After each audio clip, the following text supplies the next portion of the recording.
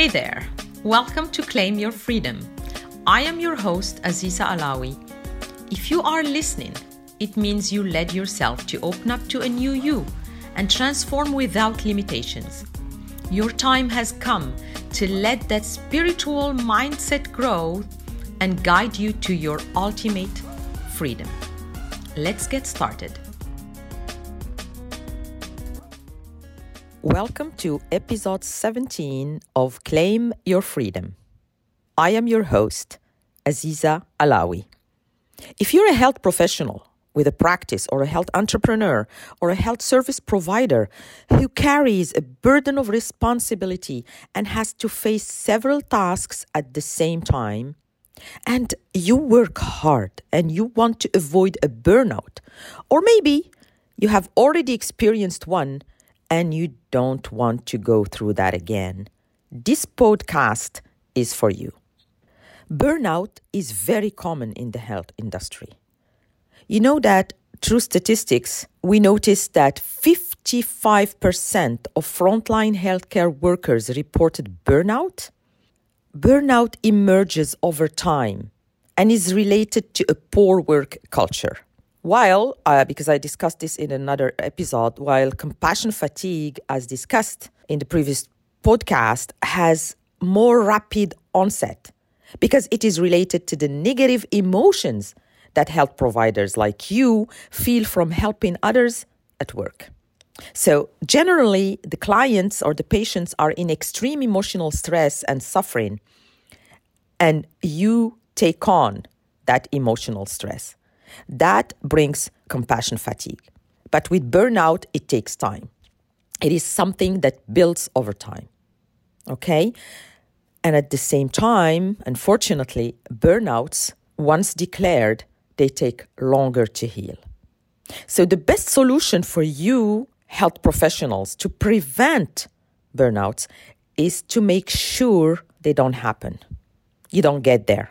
There is a prevention way that you have to make sure you are aware of so you don't fall into that difficult situation. So tell me, do you feel exhausted by all the tasks and responsibilities you have to perform during your workday? Do you think it's really related to your workplace when you don't feel energetic enough, when you don't feel that happiness at home, when you don't have time and energy to do activities with your kids, to prepare food for the family? Do you think it is really related to your workplace, to your coworkers or boss, to the way you feel about them, maybe? So what causes burnout in the workplace? If that's what you feel, that's what you think. Many reasons and triggers are responsible for this well-spread mental state of mind in the health industry. So if we want to go deep and understand what a burnout is about, we need to look at all the symptoms. And a burnout is characterized by emotional exhaustion. You feel exhausted, and I do understand you. Sometimes skepticism and inefficiency in the workplace, as well as chronic negative reactions to stressful conditions at work.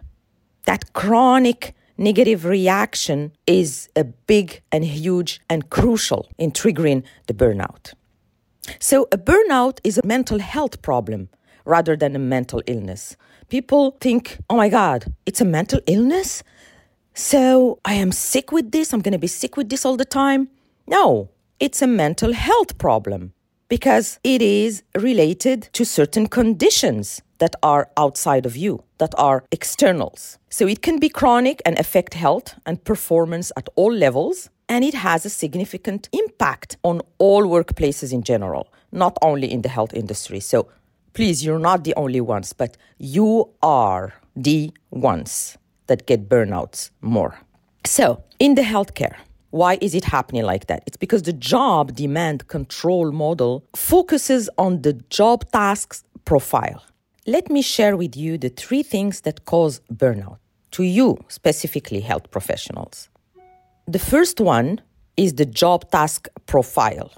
What we mean by that is the job demand versus control, versus how you control that job demand. Okay? The behavior of health providers in the workplace and their state of mind is very important and crucial.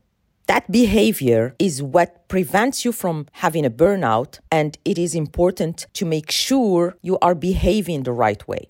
So the behavior that really creates burnout is when you're too demanding with yourself. It's also when the feeling that the effort you make is not enough, or even you think it's insufficient.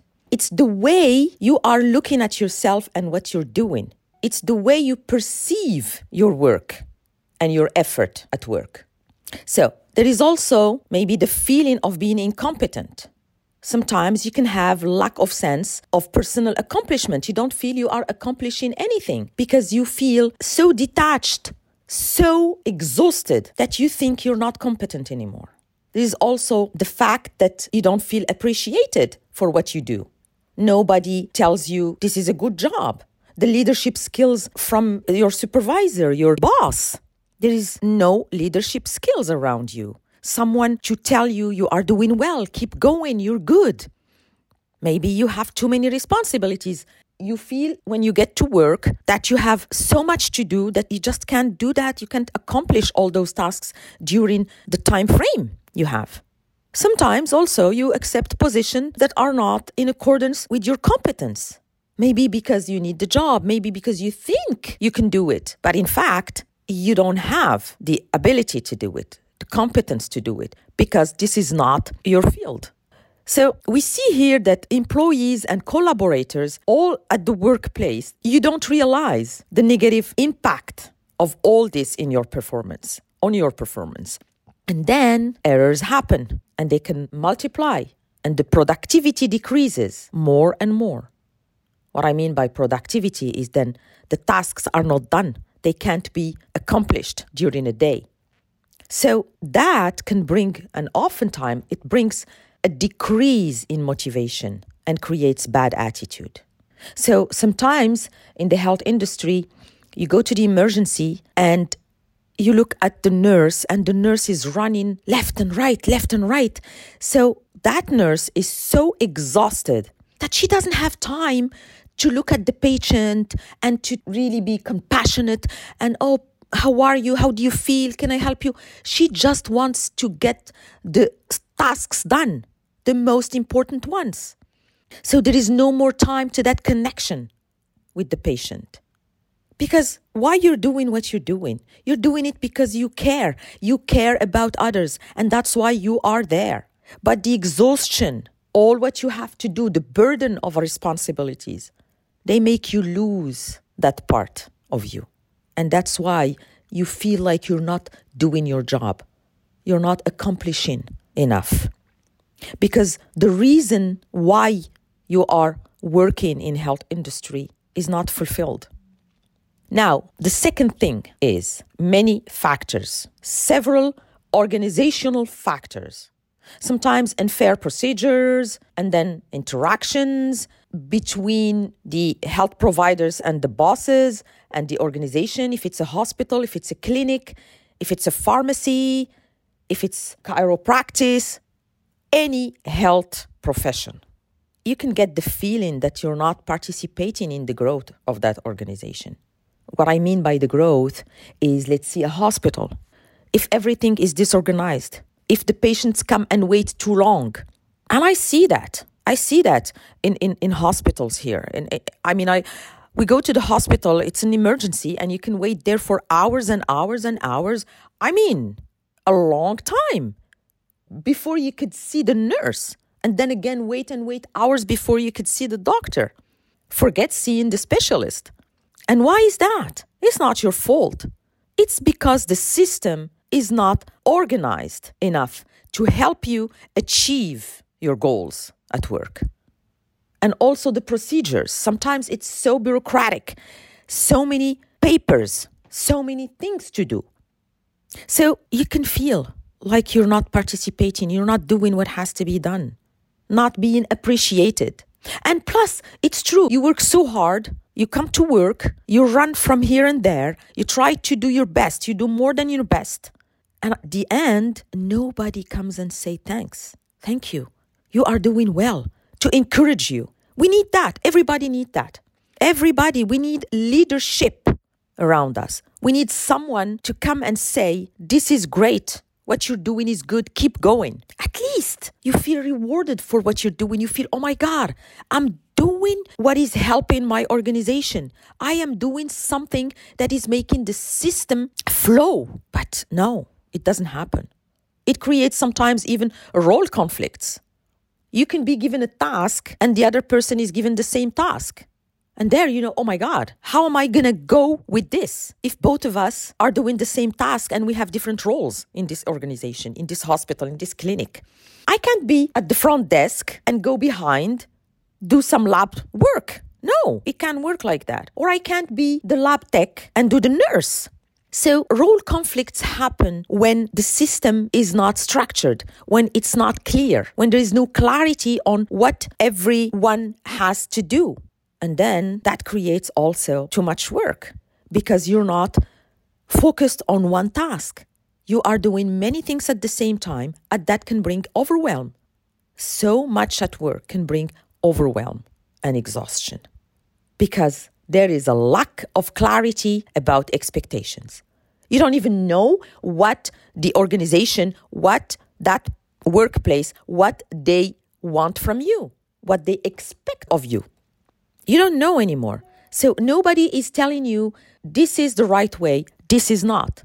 And when you do good, yes, that's great, keep going like that. Or when you do bad, oh no, that's not your job. This is that person's job. You have to focus on this, on just helping the patients do that and that, or on just taking care of their medicine, or just take care of their well-being, the way they feel. Create connection, be compassionate about them.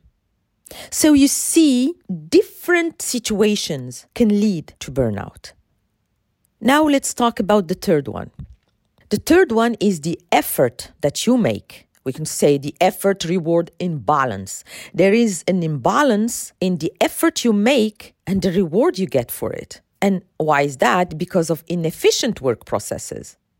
So, as I said before, there is no process to follow.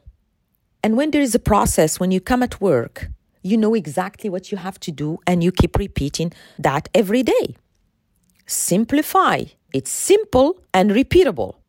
And that is very important that at work, when you come, you know exactly what you have to do. And you do it today, tomorrow, after tomorrow, until the moment that you get it done automatically. And that's what when we say you are on autopilot. You are doing things without thinking about them. You are really moving with your unconscious mind set to respond to what is happening. So when there is a situation that needs you to be alert and focused, you can because you are rested. You are not thinking all the day and running all the day with your mind running to busy and buzzing and what am I going to do? This is missing here. I need someone to help me with this and nobody's there. How can I finish this patient?